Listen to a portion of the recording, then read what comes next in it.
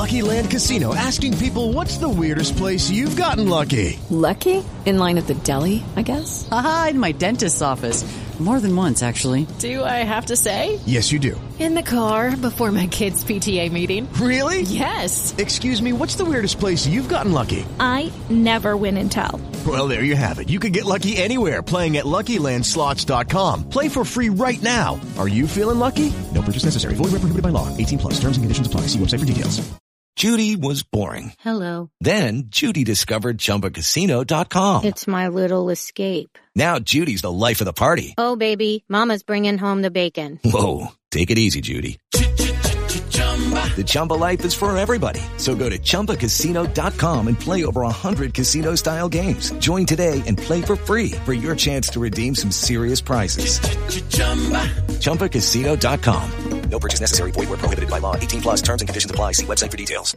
Hey guys, it is Ryan. I'm not sure if you know this about me, but I'm a bit of a fun fanatic when I can. I like to work, but I like fun too. It's a thing. And now the truth is out there. I can tell you about my favorite place to have fun. Chumba Casino. They have hundreds of social casino style games to choose from with new games released each week. You can play for free anytime, anywhere. And each day brings a new chance to collect daily bonuses. So join me in the fun. Sign up now at ChumbaCasino.com. No purchase necessary. VGW. Void where prohibited by law. See terms and conditions. 18+.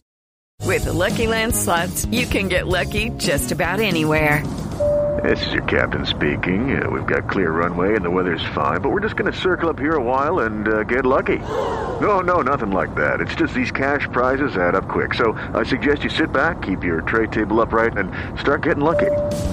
Play for free at LuckyLandSlots.com. Are you feeling lucky? No purchase necessary. Void where prohibited by law. 18+ terms and conditions apply. See website for details.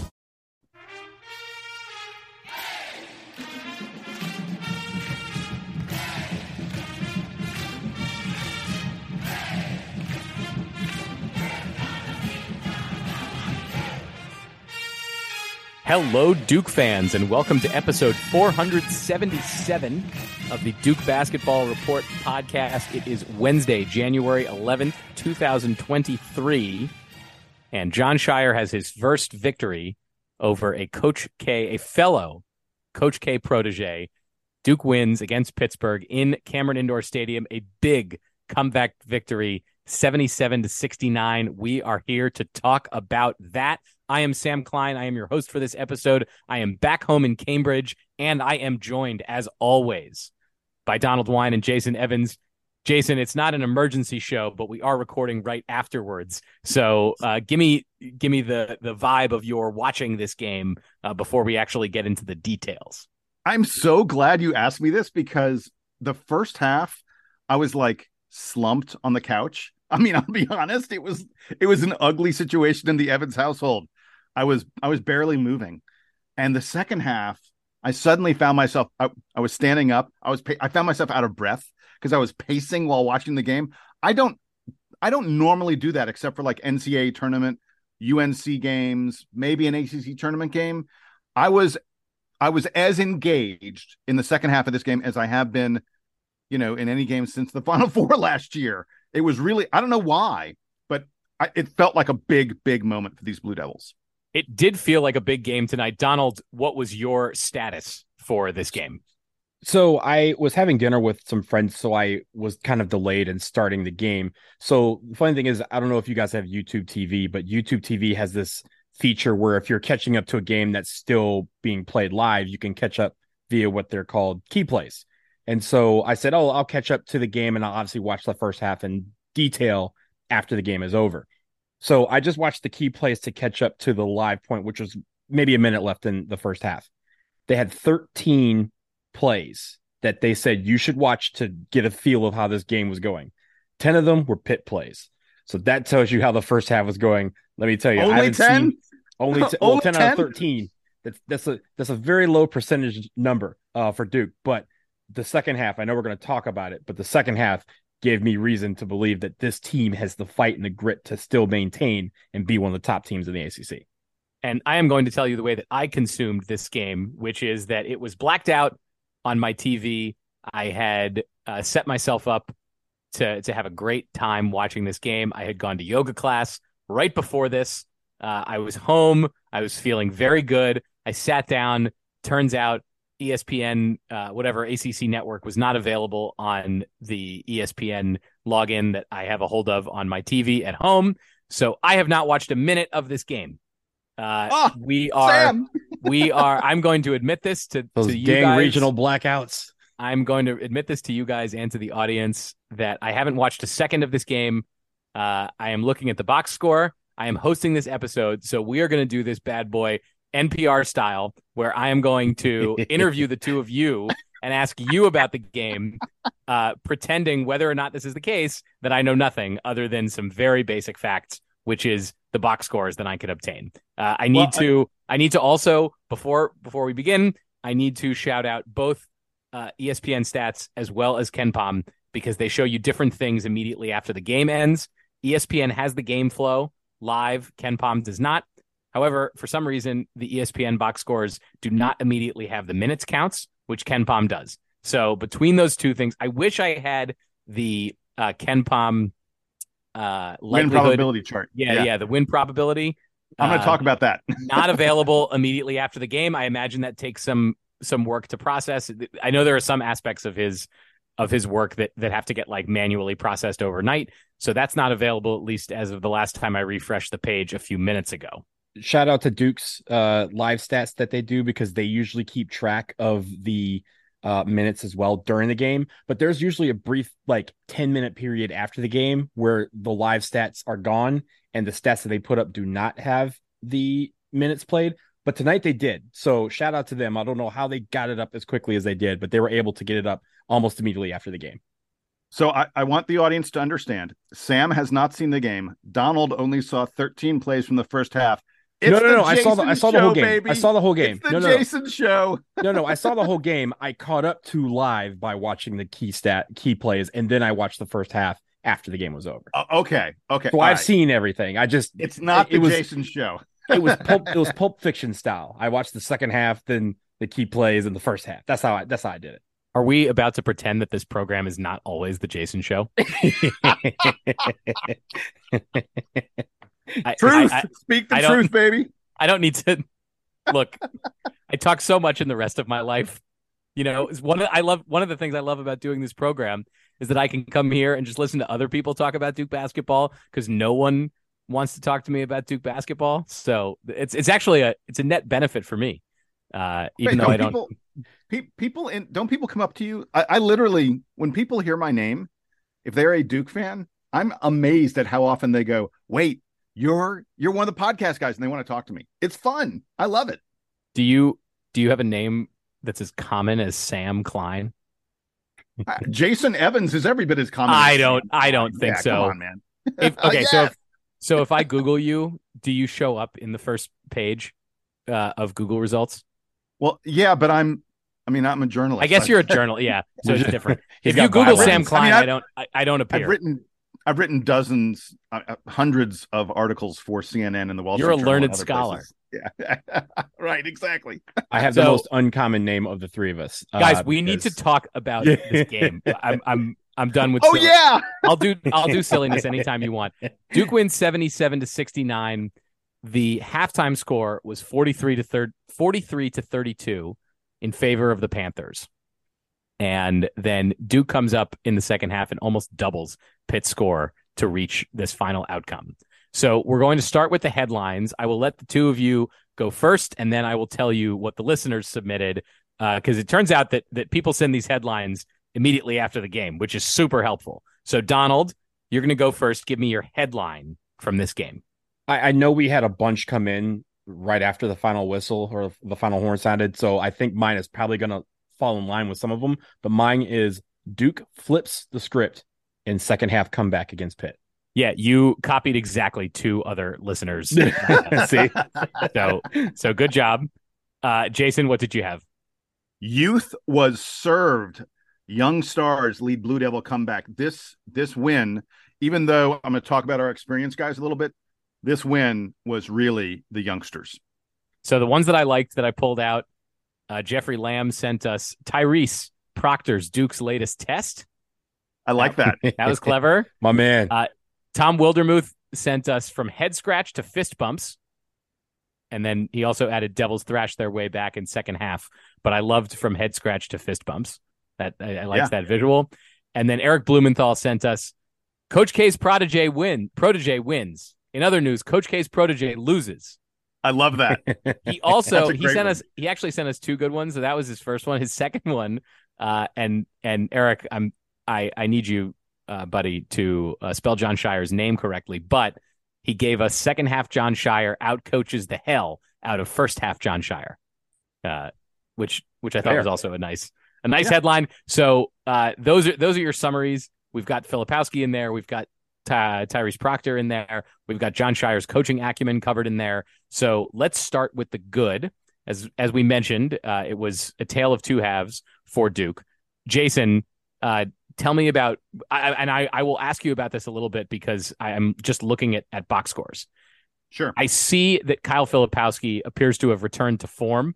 One of his biggest statistical outputs in a Duke uniform. And Tyrese Proctor also has one of his best, at least shooting nights, and also tacks on 5 assists, which is a very nice look for him. So tell me about Kyle Filipowski or Tyrese Proctor to kick us off in the good. I mean, I could spend a long time on both of those guys. I'll start with Flip. 28 and 15, like you said, his biggest game easily of the whole season of his young career. I do want to point out, I mean, his dribbling was a problem in the first half. The dude kept on dribbling into traffic and kept on losing the ball, and I was tearing my damn hair out. But so in the second half, both in the first and the second, but really in the second half, he took over. And the thing that I noticed about this game related to Filipowski, it felt like, especially in the second half, Duke became the team they were early in the season. The team that almost beat Kansas at Kansas, by the way, Kansas considered arguably the best team in the country right now. The team that was, in everyone's top 10 and that we were so excited about, and they've regressed in the past month. But this was Duke getting back to what they do great. And the two things that they did great earlier in the season was, one, Kyle Filipowski took over games, and two, they crushed teams. I mean, crushed them on the offensive boards. Sam, I know you want to talk about that elsewhere, but there's no way to discuss this game, to discuss the good, without talking about the offensive rebounding. 24 offensive rebounds. We got almost 56% of the missed shots we got. I'm saying that poorly. We got 56% of our missed shots. That's an unbelievable offensive rebounding number. And that's the whole reason that we crushed Pitt in the second half. I know you guys want to talk more about the offensive rebounding. Go ahead. Go for it. Well, so Filipowski has 4 offensive rebounds. Mark Mitchell has 4 offensive rebounds. Ryan Young, it appears, pulled down 7 offensive rebounds. So not his best sort of scoring output, merely 7 points for a starter, a center who now starts for Duke, given that Lively has been put on the bench. So Donald, maybe before we get to Proctor, let's stay with the big men and the rebounding margin. Talk to me a little bit about Ryan Young's night on the offensive glass next to Kyle Filipowski and Mark Mitchell. I don't think I can sum it up better by kind of repeating what, via lip reading, obviously, what Jeff Capel said to Ryan Young in the handshake line after the game. He said, "You played damn hard out there," because he did. I mean, he was all over the place. Did Jeff Capel give Ryan Young the Coach K heart pat? He did. He kind of gave like a little yes. That has trickled down to the proteges. I believe I saw John Shire also giving a couple of those chest pats. The stop and like extra sentence of "good job, young man." Yeah, but he played like a monster out there. I mean, there was the one play in the second half where he got the rebound by like diving towards the sideline, grabs the loose ball, somehow figures out a way to like plant himself while horizontal on the ground and not go out of bounds, and then throw the ball to Brandon. Donald? Yeah, I don't know. And then at the end, he gets back up. The ball, Flip takes a shot. He misses it. Ryan Young somehow gets off the floor, goes right around and grabs the rebound and puts it back and gets fouled in the process. So he had to go to the line and make his free throws. But man, that energy is everything. These guys listen to our podcast, by the way, our preview for Pitt, where we said energy needs to be there and that their offensive rebound has been lacking in conference. They have done, they did all of that in this game. 24 rebounds. The energy was there. Kyle Filipowski was physical. He talked about that in his pre-game press conference. He said he needs to be more physical and that these guys are coming with an extra set of physicality he was not ready for. Mans was ready tonight. So these guys really took what they needed to do to heart, and they went out there and made it happen. And I know John Shire talked about this in the post-game press tonight.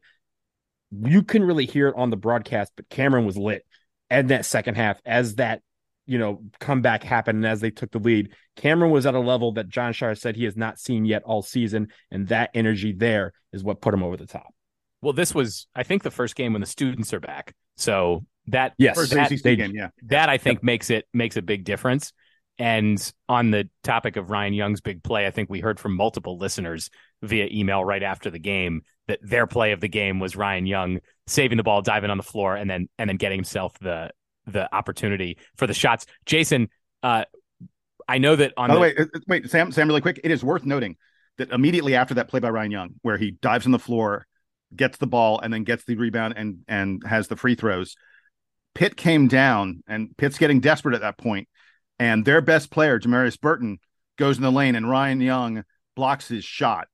I mean, like, for Ryan Young to have those two sequences at both ends of the floor, it was his best moments in the game and some of his best moments of the entire season. So Ryan Young has a great night, and one of the narratives of Duke's season so far is Ryan Young supplanting Derek Lively in the starting center position. Lively plays 12 minutes tonight. He pulls down a few big rebounds, and I see that he's got a block on his resume. I see that he's got an assist on his resume. Jason, tell me a little bit about Derek Lively's night. I think at this point we can't expect him, at least anytime soon, to be playing 25 minutes a game, which is what we anticipated early in the season. But if he's giving us 10 to 15 when Ryan Young is the starter and spelling him for a little bit and being effective, then I think that's good, at least in the short term. Yeah. And I actually thought Lively had a really nice game. He only played those 12 minutes because he picked up 5 fouls. I think had he not gotten in so much foul trouble, you would have seen him play more. For Derek Lively, who has been so maligned by Duke fans on Twitter and elsewhere over the past couple days, past couple of weeks, really, to have had a game like this. Don't forget, Jason, the DBR email address where I am choosing not to read all of the emails out loud that we get about Derek Lively because folks, we need to try to stay positive. Yeah, I thought he had an outstanding game. For a while, I was saying, hey, welcome to college basketball, Derek Lively. For a guy who has endured this withering criticism, he turned in one of his best performances. There was a stretch of this game where he was impacting everything at the defensive end of the floor and was actually looking to be a little bit of a threat on offense. And he hit one, really nice little like hook shot from the side of the lane.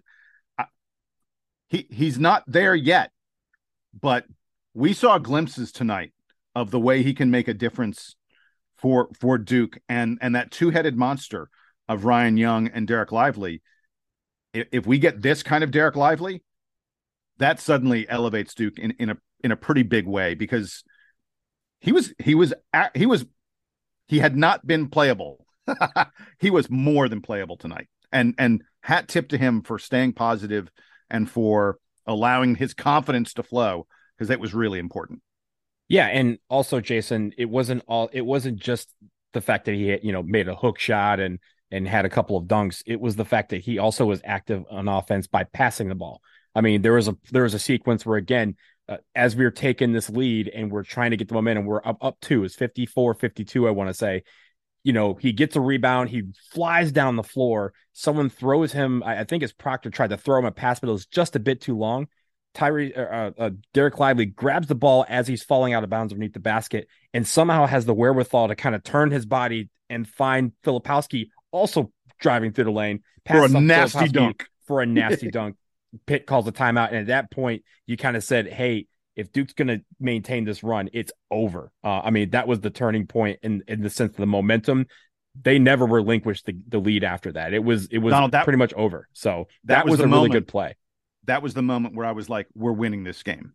I mean, Yeah. I know it only gave us a 4-point lead. There was still like 8 or 9 minutes left at least, but I was like, the energy that brought, and the fact that it was Derek Lively, Tyrese Proctor, these guys who haven't really been contributing, I was like, we're winning this game. Yeah, and he was active. I mean, on both ends of the floor. And like you said, the fouls kind of were the only reason that he didn't play as much. But even in the first half, he picked up 3 fouls, right? And he had to sit out. In the second half, he actually went quite a bit in the second half without fouling. And then I think he got 2 fouls in the span of like a minute and a half, and that was it. But it wasn't where he was making dumb mistakes to make a foul. It was active fouls where he's trying to go after a shot, or he's trying to make a block or make a play. So those are kind of ones where when you look at the course of the game and how he played, you almost take the fouling out. You kind of go, hey, I can deal with that, because it was about him being that active on both ends of the floor, something we haven't seen from Derek Lively. And I know he's been in this kind of slump, but this should hopefully help his confidence. Donald, I want to come back to talking about Tyrese Proctor. So Proctor starts again tonight. One of the reasons, probably the main reason, is that Jeremy Roach is still out with the injury. And we don't know. I don't think we know yet exactly when he's coming back. I'm sure it's a difficult situation that the coaching staff is dealing with. And Shire has decided to reinsert Proctor as the starter. He has one of his best games, at least statistically, and I need to know more about this. 27 minutes tonight, 14 points on 4 of 9 shooting, which I think we'll take for Tyrese Proctor at this point in the season. And most notably, at least that I'm seeing in his line score, 5 assists and no turnovers, which is a huge improvement and is a great. I mean, that's a great stat line for any point guard, let alone somebody who's had the struggles that Tyrese Proctor has had this season. So, Donald, what was Proctor doing tonight that made it look like he belonged a little bit more, relative to the way he's been playing recently? Playing within himself and being confident. I mean, it was, again, 5 assists with no turnovers. You take that ratio every day, right? And especially we were going to talk about the turnovers in the bad, because we had a lot of them, but none of them were coming from the point guard position. So, and there's times where as a point guard, you're going to have to kind of speed up play and make a decision quicker. And it felt like he did that, but the game was at a slow point for him, because he was able to, again, make the right decision almost every single time down the court. Even some of the shots that he took were open shots that just didn't go in, and you kind of say, okay, that's fine. And again, on a night where a lot of guys didn't shoot well, he felt confident shooting the rock, and he also felt comfortable finding his teammates. And, I think this was the most confident game we've seen from him. And I know I keep using this word because it's something we haven't had as a team in quite a while, at least for a streak. So I want them to kind of continue to build this confidence in each other. And I know the team now has a lot of confidence in what Tyrese can do on the floor, both on offense and also, Jason, he was, great on the defensive end too. He was locking down some guys. There was times where he was kind of shuffling over to Blake Hinson, and Blake Hinson, I know he had 10 points, but he was under 10 points for most of this game. It was only late that he, kind of crept into double digits when he's normally leading the team with 16.6 points a game or whatever it is. So he did a good job at help defense. He did a good job at on ball guarding. And also when we did fast break points, he was one of the main reasons why we had so many fast break opportunities. I think we had 24 fast break points, because of the fact that he was getting the ball and he was going, even if he didn't get the assist, he was finding, he was kind of doing the hockey assist where he'd find the guy who'd find the guy who eventually put the ball in the basket. Look, there are a couple things about Tyrese Proctor. Before I get to it, I want to follow up. Donald, you were talking about defense a little bit. This game, especially the second half, it's easy to obsess about the offense because that's where Duke has struggled so much this year. We are outstanding on defense, and it obviously it wasn't just Proctor. Our big men, Kyle Filipowski and Derek Lively, and to a lesser extent Ryan Young, their ability to switch onto smaller guys. Duke was switching everything, and our bigs would get isolated on one of the pit guards, and the pit guard would be like, "Oh, I'm going to take him now." It did not work at all for them in the second half. Our bigs played outstanding, unbelievable defense in the second half. All right, back to Tyrese Proctor. Sam, the thing you missed by looking at the box score is how clutch Tyrese Proctor was. He hit a bucket with about 2.5 minutes left. That was shot clock was winding down. Duke had gone out to a lead. Pitt had clawed it closer. and Proctor hit a shot, a one-handed shot in the lane that was a really difficult shot. And I was taking notes because I have to, especially when we're going to do this right after the game. And I said, that was the biggest basket of Tyrese Proctor's young career. One of the toughest shots that he's hit. And he hit it at a huge, huge moment. And I was like, wow, great for him. Literally a minute later, I had to revise my note and say, no, wait, the basket he hit with 1 minute left is the biggest shot of his career. For Tyrese Proctor to have been the guy as the shot clock was winding down, when Duke was clinging to a lead, like a 4-point lead, for him to be the guy who's like, I'm taking it and I'm taking my man, I'm going in the lane, I'm absorbing contact and finishing, was super impressive. His confidence has got to be sky high after that. So important. And you guys talked a little bit about the assists. In the first half, he had a pick and roll with Derek Lively, where Lively came out, picked for him, and Proctor threw the lob to Lively, and Lively threw it down. Where has that been for the past month? I am baffled why that play, Duke should run that play a half dozen times a game at a minimum, because Proctor runs it really well and Lively can get to the rim really easily. But I love Tyrese Proctor's game. It was arguably his best game of the season.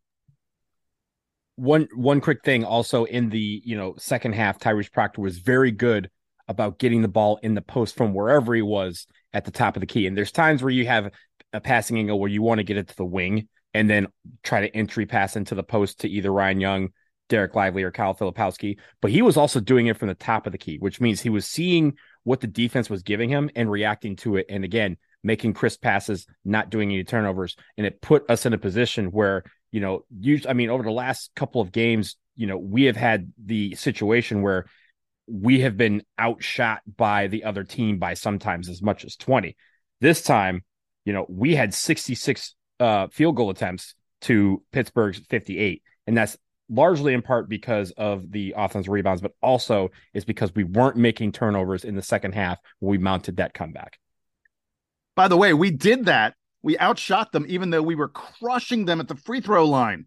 Oh my God. As much as anything, free throws may have been, one of the major reasons behind this Duke victory. We hit 23 out of 27 free throws, 85% on the season. Duke is now hitting almost 79% from the free throw line, 14th best in all of Division I. That's bonkers. That's just a crazy 79% of your free throws as a team is just crazy. And we needed them tonight. And on a team that is mostly freshmen, the most impressive thing when I look at this, Kyle Filipowski, 11 for 13 from the line. Mark Mitchell, 6 for 6 from the line. Tyrese Proctor, 5 for 5 from the line. That's some of the most encouraging stuff that I can see. Because when I look at this box score, and we'll talk about this when we switch to the bad, 2-point shooting tonight, Duke is 46% from the field. 3-point shooting tonight, Duke is 22% from the field. All of the quality offensive production was coming from the stripe today and nowhere else on the court. So with that, guys, actually, let's take a break. We'll come back. We'll talk about the bad, and we'll also do we're not going to do player of the week. We have not finished the week yet because I don't know what day of the week ends, but it's not on Wednesday. Monday. So we're not going to do player of the week today, but we do need to pick a play of the game. So we'll come back. We'll do the bad. We'll do the play of the game. So stick around. This episode of the Duke Basketball Roundup is sponsored by BetterHelp. Springtime is the season that's supposed to feel like a new beginning. We have better weather, and it feels like everyone gains a boost of energy. However, for many, leaving winter behind doesn't always mean that their mood lightens up with the extra sunlight. We all carry around stress, and that stress can build as more events get added to your calendar. That's certainly true, Donald. And with the amount of social gatherings increasing with the improving weather and more daylight, there's more pressure to be on when you're interacting with family, friends, coworkers, even strangers, even when stress has you a little bit down. And for some, getting advice from a therapist can help you tackle some of that stress without affecting you or the people you care about. That's what BetterHelp is all about. It's entirely online, and it's designed to be therapy that's convenient, flexible, and suited to your schedule. You just fill out a brief questionnaire and get matched with a professional, licensed therapist. And you can switch therapists anytime you want. So if you're thinking of starting therapy, Give BetterHelp a try and find your social sweet spot. Visit betterhelp.com/Duke Roundup today to get 10% off your first month. That's BetterHelp, HELP.com/Duke Roundup.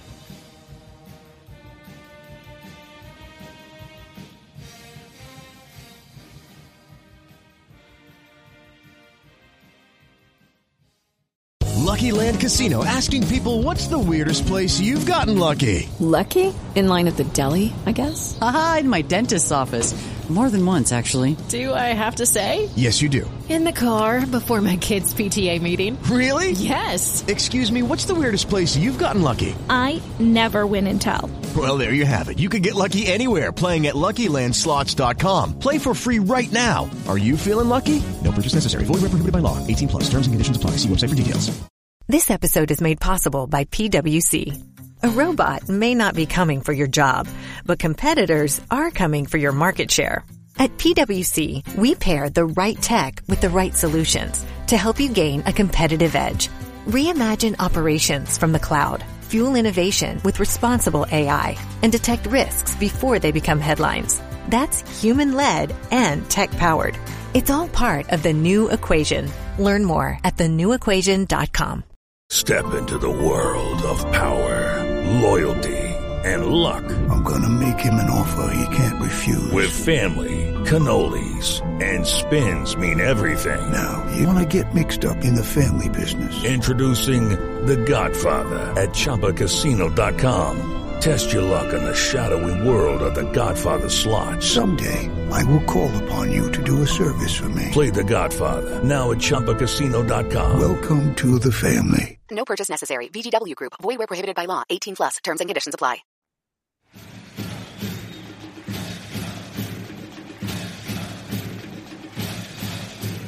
We are back, and we are talking about the bad from this Duke-Pittsburgh game. Of course, a game that Duke wins, but Pittsburgh is able to mount serious opposition, particularly in the first half. And guys, like I mentioned before, I didn't get to watch this, so I'm doing this off of the box score. The thing that jumps out to me that I mentioned right before the break is poor field goal shooting for Duke, both from the field in general, but also from three. This has been a conversation all this season about Duke's three-point shooting and how it hasn't come together consistently. Jaden Schutt is still sitting on the bench for Duke. We haven't really seen much of him at all in any games that matter, so we kind of have to assume that Jon Scheyer is seeing something in practice that's preventing him from inserting Jaden Schutt, even though the three-point shooting is bad. Jason, can you tell me a little bit about the three-point shooting tonight and why it seems that even though we hear all the time that free throws are supposed to be a good indicator of three-point ability, we're seeing the free throws here where I see that Mark Mitchell went 6 for 6 from the line, but 0 for 2 from three. And that's not out of line for the rest of the play. That's not me calling out Mark Mitchell. That's just an example. So yeah. What is it about Duke shooting in this game that continues to fluster this team? The crazy thing about the three-point shooting was early in the game, Duke was hitting their threes. Like we were just 1 of 11 on three-pointers in the second half. And I think there was a stretch that one, by the way, is by Jacob Grandison. I didn't get a chance to mention it in the good. I thought Grandison had a really nice game. He played 21 minutes, and that's the most he's played in like more than a month. And with Whitehead not having quite as good a game as he's had lately, we needed more of Grandison. So sorry, tack that on to the good. But Duke, I think, missed something like 10 three-pointers in a row at one point during this game. Late in the first half and most of the second half, we didn't hit any threes. Most of them are good looks. They're taking the right shot. A lot of them were plays where we relocated the ball nicely to get an open three-pointer. There were lots of threes that we took off of guys kicking out from the post. This team should be shooting better from three. It's going to be a problem over the course of the season if we aren't better than this. I think it's kind of incredible that we scored 77 points while hitting just 22% of our three-pointers. I mean, it's scary to think what we would have done if we'd actually hit a decent percentage of them. I don't know the answer. It feels like these guys hit them in practice and just can't hit them in games, because I don't see Jon Scheyer saying to Mark Mitchell, don't shoot. I don't see him telling Kyle Filipowski, don't shoot. I don't see him telling Tyrese Proctor don't shoot. Proctor hit his first, I think, and then, all the others are misses. It's confounding. I don't have an answer, and I still think we need to find a way to get Jaden Schutt into the game. I do have an answer, at least from what I saw. This is an anecdotal answer based on what I saw in the first half and even in the second half when it comes to shooting. Especially for 3-point land, it feels like their shot changes. And it's a very small change. And I'm not calling him out, but I'm going to take Jalen Blakes as an example. When he shoots a 2, he has a nice fluid shot. But when he gets outside the arc, it feels like he's trying to arc it just a little bit more, and his shot actually comes off of his hand a little bit higher than it would if he was in the paint. And it's almost as like, hey, I'm 25 feet out as opposed to 15 feet, so I need to get more power behind it.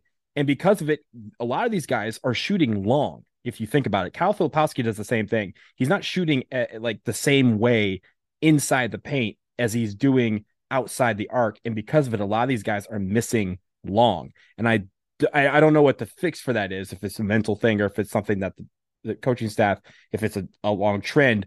Someone with better eyes than I can go back over the last few games and see if that's true. But I did notice that a little bit during this game, that these guys were it seemed like they're trying to put more oomph in their shot and they were missing it. But I do think that contributes. Again, we talk about confidence. We talk about building momentum. These scoring ruts will come back to haunt you. And we've seen it in games before where these scoring droughts end up costing us a lot of time and a lot of points and a lot of opportunities to crawl back into the game, but it also costs us momentum, things that we can use to put a team out of reach. And the great thing, to flip it to a positive, the great thing they did in the second half is they put that scoring rut and they put that hex right back on Pitt, because Pitt, I think, went like 7 minutes late in the second half without making a basket. And that was when they started crawling back into this game and started making shots. The first half, it was really Duke was not making their shots and Pitt was. It wasn't energy. It wasn't lack of effort or anything like that. It was just they weren't making their shots. And even in Cameron, when you make a couple shots, you think you get a little momentum. They still had a scoring rut at the end of the first half. And that's when Pitt went on that 9-0 run to close out the first half. And everyone kind of said, wow, not again. Like that's that. So those scoring ruts are going to really hurt momentum and hurt kind of that psyche. And I don't know what the answer is to fix it, but the more they limit those scoring droughts, that's what's going to help them stay in ball games and eventually win them. Because I think they can shoot their way from the free throw line at the end. If we're shooting 80% from the free throw line towards the end of the game, that's NCAA tournament stuff that teams fear, because they don't want you ahead at the under 4 timeout because they're going to have to foul. To do that, we need to be shooting better. Jason, we noted that Duke far out rebounded Pitt. Gave the Blue Devils a few more shooting opportunities and a lot more free throw opportunities that ultimately were the difference in this game. But as I'm comparing box scores here, I see that Duke turned the ball over 17 times. Pitt turns the ball over 13, which I think is a little bit more, acceptable for a team that's fighting for an NCAA tournament spot. Turning the ball over 17 times at home is not good. And by the way, none of that comes from Tyrese Proctor, as we noted. And he was the point guard in this game. So what was Duke doing that was causing so many turnovers tonight? We were dribbling into traffic and then losing the ball. And we just did it again and again and again in the first half. The other thing that happened a lot of was, and full credit to Pitt for this, Duke was, every time in the first half, it felt like that Duke attempted a long pass, not a pass to the guy right next to you, but a pass a little bit further across the court. Pitt was getting at least fingers on the ball, changing the course a little bit. Again, full credit to Pittsburgh for doing that. But man, the first half was unbelievably sloppy. I don't have the exact turnover number in front of me. I bet Duke was like 11 or 12 turnovers in the first half, because 12 in the first half. 12 in the first 12. Half. Okay, because the second half we cleaned it up a lot. In fact, we had a couple turnovers late, but there was a long stretch of the second half where we weren't turning the ball over at all. And every shot we missed, we were getting an offensive rebound.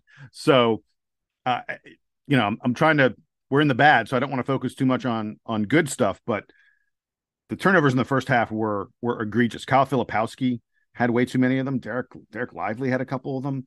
Ryan Young, Mark Mitchell, all our interior passes were not working at all in the first half. And again, a lot of it was Pitt, a super experienced team that knows how to get in your way. But a lot of it was Duke just being the sloppy team that we've seen lately. This Duke club, the 17 turnovers amounted to 24% of our possessions. You cannot just give the ball away on a quarter of your possessions. It's kind of amazing to me. Again, we scored 77 points while committing 24% of our possessions as turnovers and only shooting 22% from 3-point range. It's amazing. It's remarkable we won this game. Hat tip to my best friend Jeff for this, but our spacing was atrocious in the first half. There's a lot of times where you had guys that were standing right next to each other. Jason, you mentioned the fact that we drive into the lane and Mark Mitchell or somebody like that would drive into the lane and end up right next to Kyle Filipowski or Ryan Young or Derek Lively and then try to pass it to him. But at the same time, we all know this, right, Jason? If there's two guys standing in one place, you only need one guy to guard both guys. And that one guy ended up with the ball more often than not. And I think the other thing that also contributes a lot to our turnovers is offensive fouls. And these guys, they have a tendency to drive lane. And again, I like them going hard to the basket. I like them going hard to the rim. But there was just one too many times where they would just take that one extra step before they would jump. And if they had come to a jump stop or somehow Euro stepped or something like that, they're avoiding a foul or maybe even getting the blocking foul instead of the charge. But a lot of those were made baskets that we had that were called back because of offensive fouls. And this wasn't like a Roger Ayers situation where he was calling dumb fouls. These were legit offensive fouls. So we need to figure out a way to curtail that. At times, Donald, it looked like our guys were playing defense on our guys. The way our spacing was in the first half, it was terrible. And then you mentioned your friend texted you or emailed you or said something to you.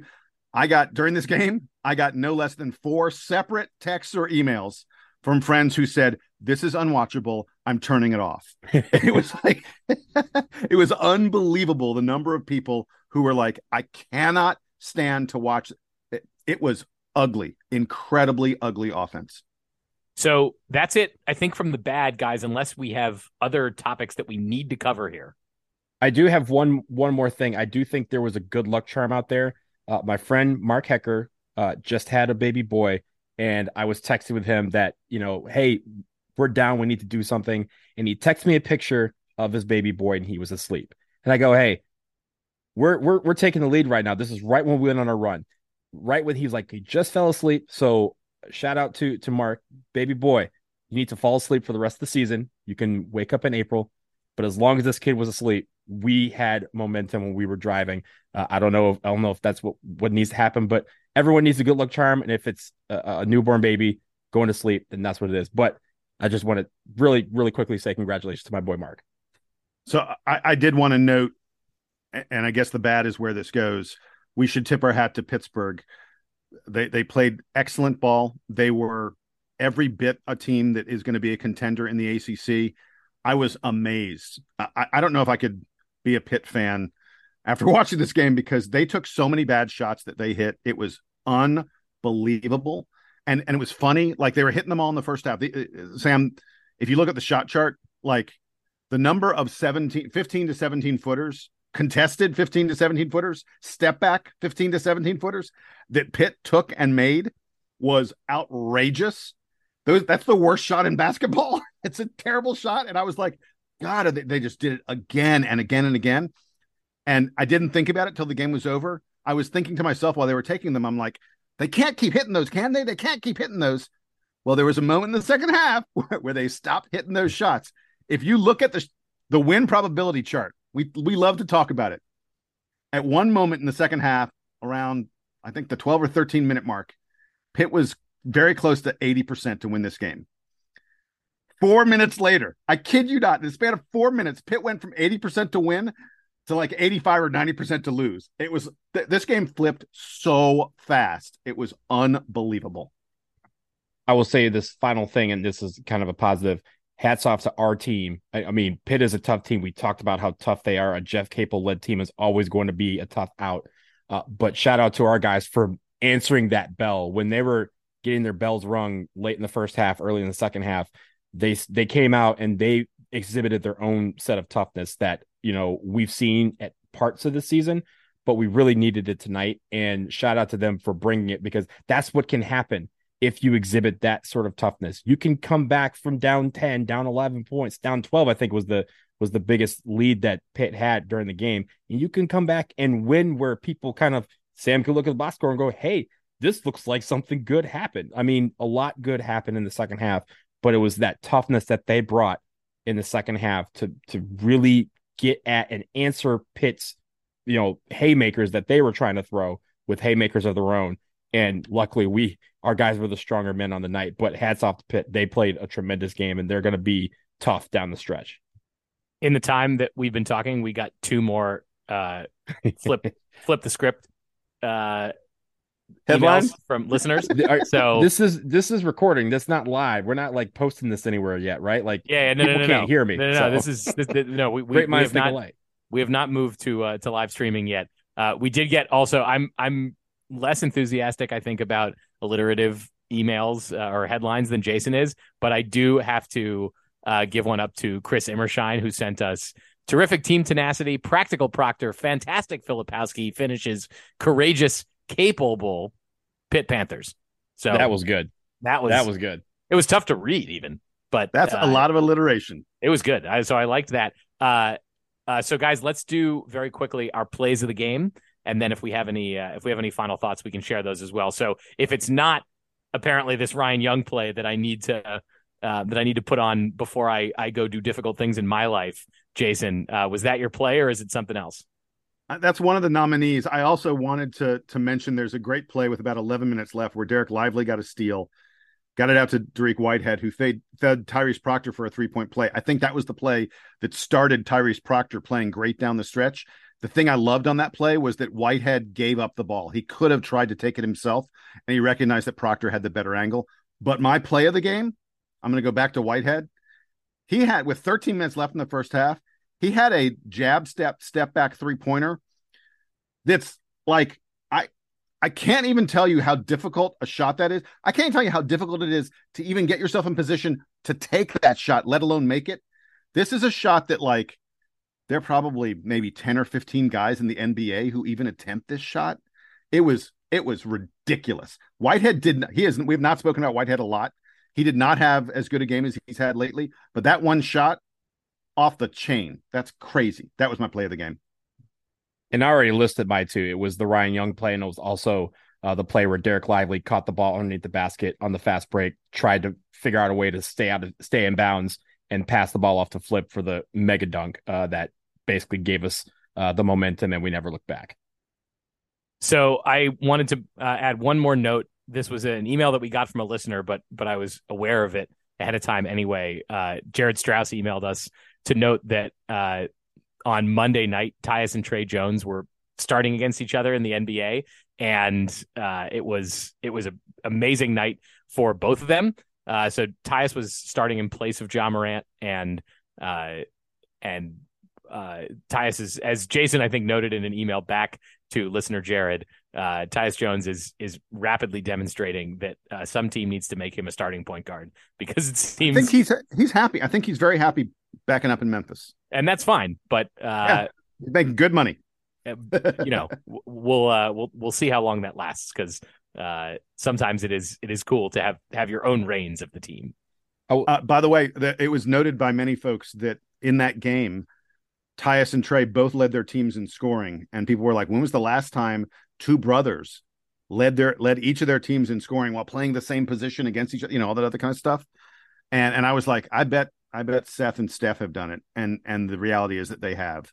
I think it was like 5 or 6 years ago, Seth Curry and Steph Curry played against each other and each led their team in scoring. So it's been done before. They had that one game just last year where they both had a Curry meter on ESPN, because they were counting the points, and it was equal until like maybe the last 2 minutes, and then Steph like lit on fire as he normally does and had like 12 points in the span of 35 seconds.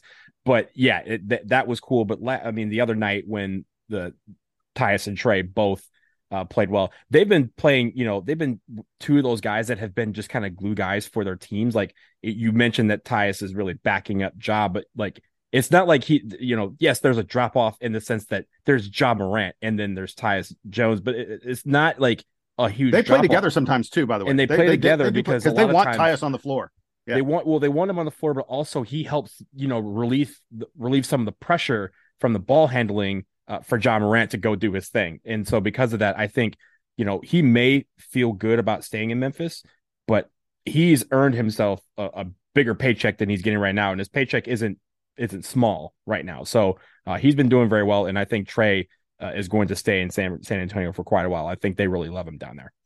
So that will do it for this show. We are trying to get into the habit of doing separate episodes for recaps and for previews. So we'll be back later this week to preview Duke's game on Saturday at Clemson. And most importantly, for that game, Jason Evans will be in attendance at Littlejohn Coliseum. So we are looking forward to that. We'll be back in your feeds very soon to preview that game. It's another big one. We mentioned on the last show that Pitt is one of the leaders in the ACC right now. Clemson is also one of the leaders in the ACC right now. So they're the leader. They're undefeated. That's going to be a fun one. So stay in touch with us. We're loving the emails, dbrpodcast@gmail.com. Headlines, favorite plays, whatever your observations are, we are trying to get through them all, which is a ton of fun for us. So for Jason Evans and for Donald Wine, I am Sam Klein. This has been episode 477 of the Duke Basketball Report podcast. Duke Band, take us home.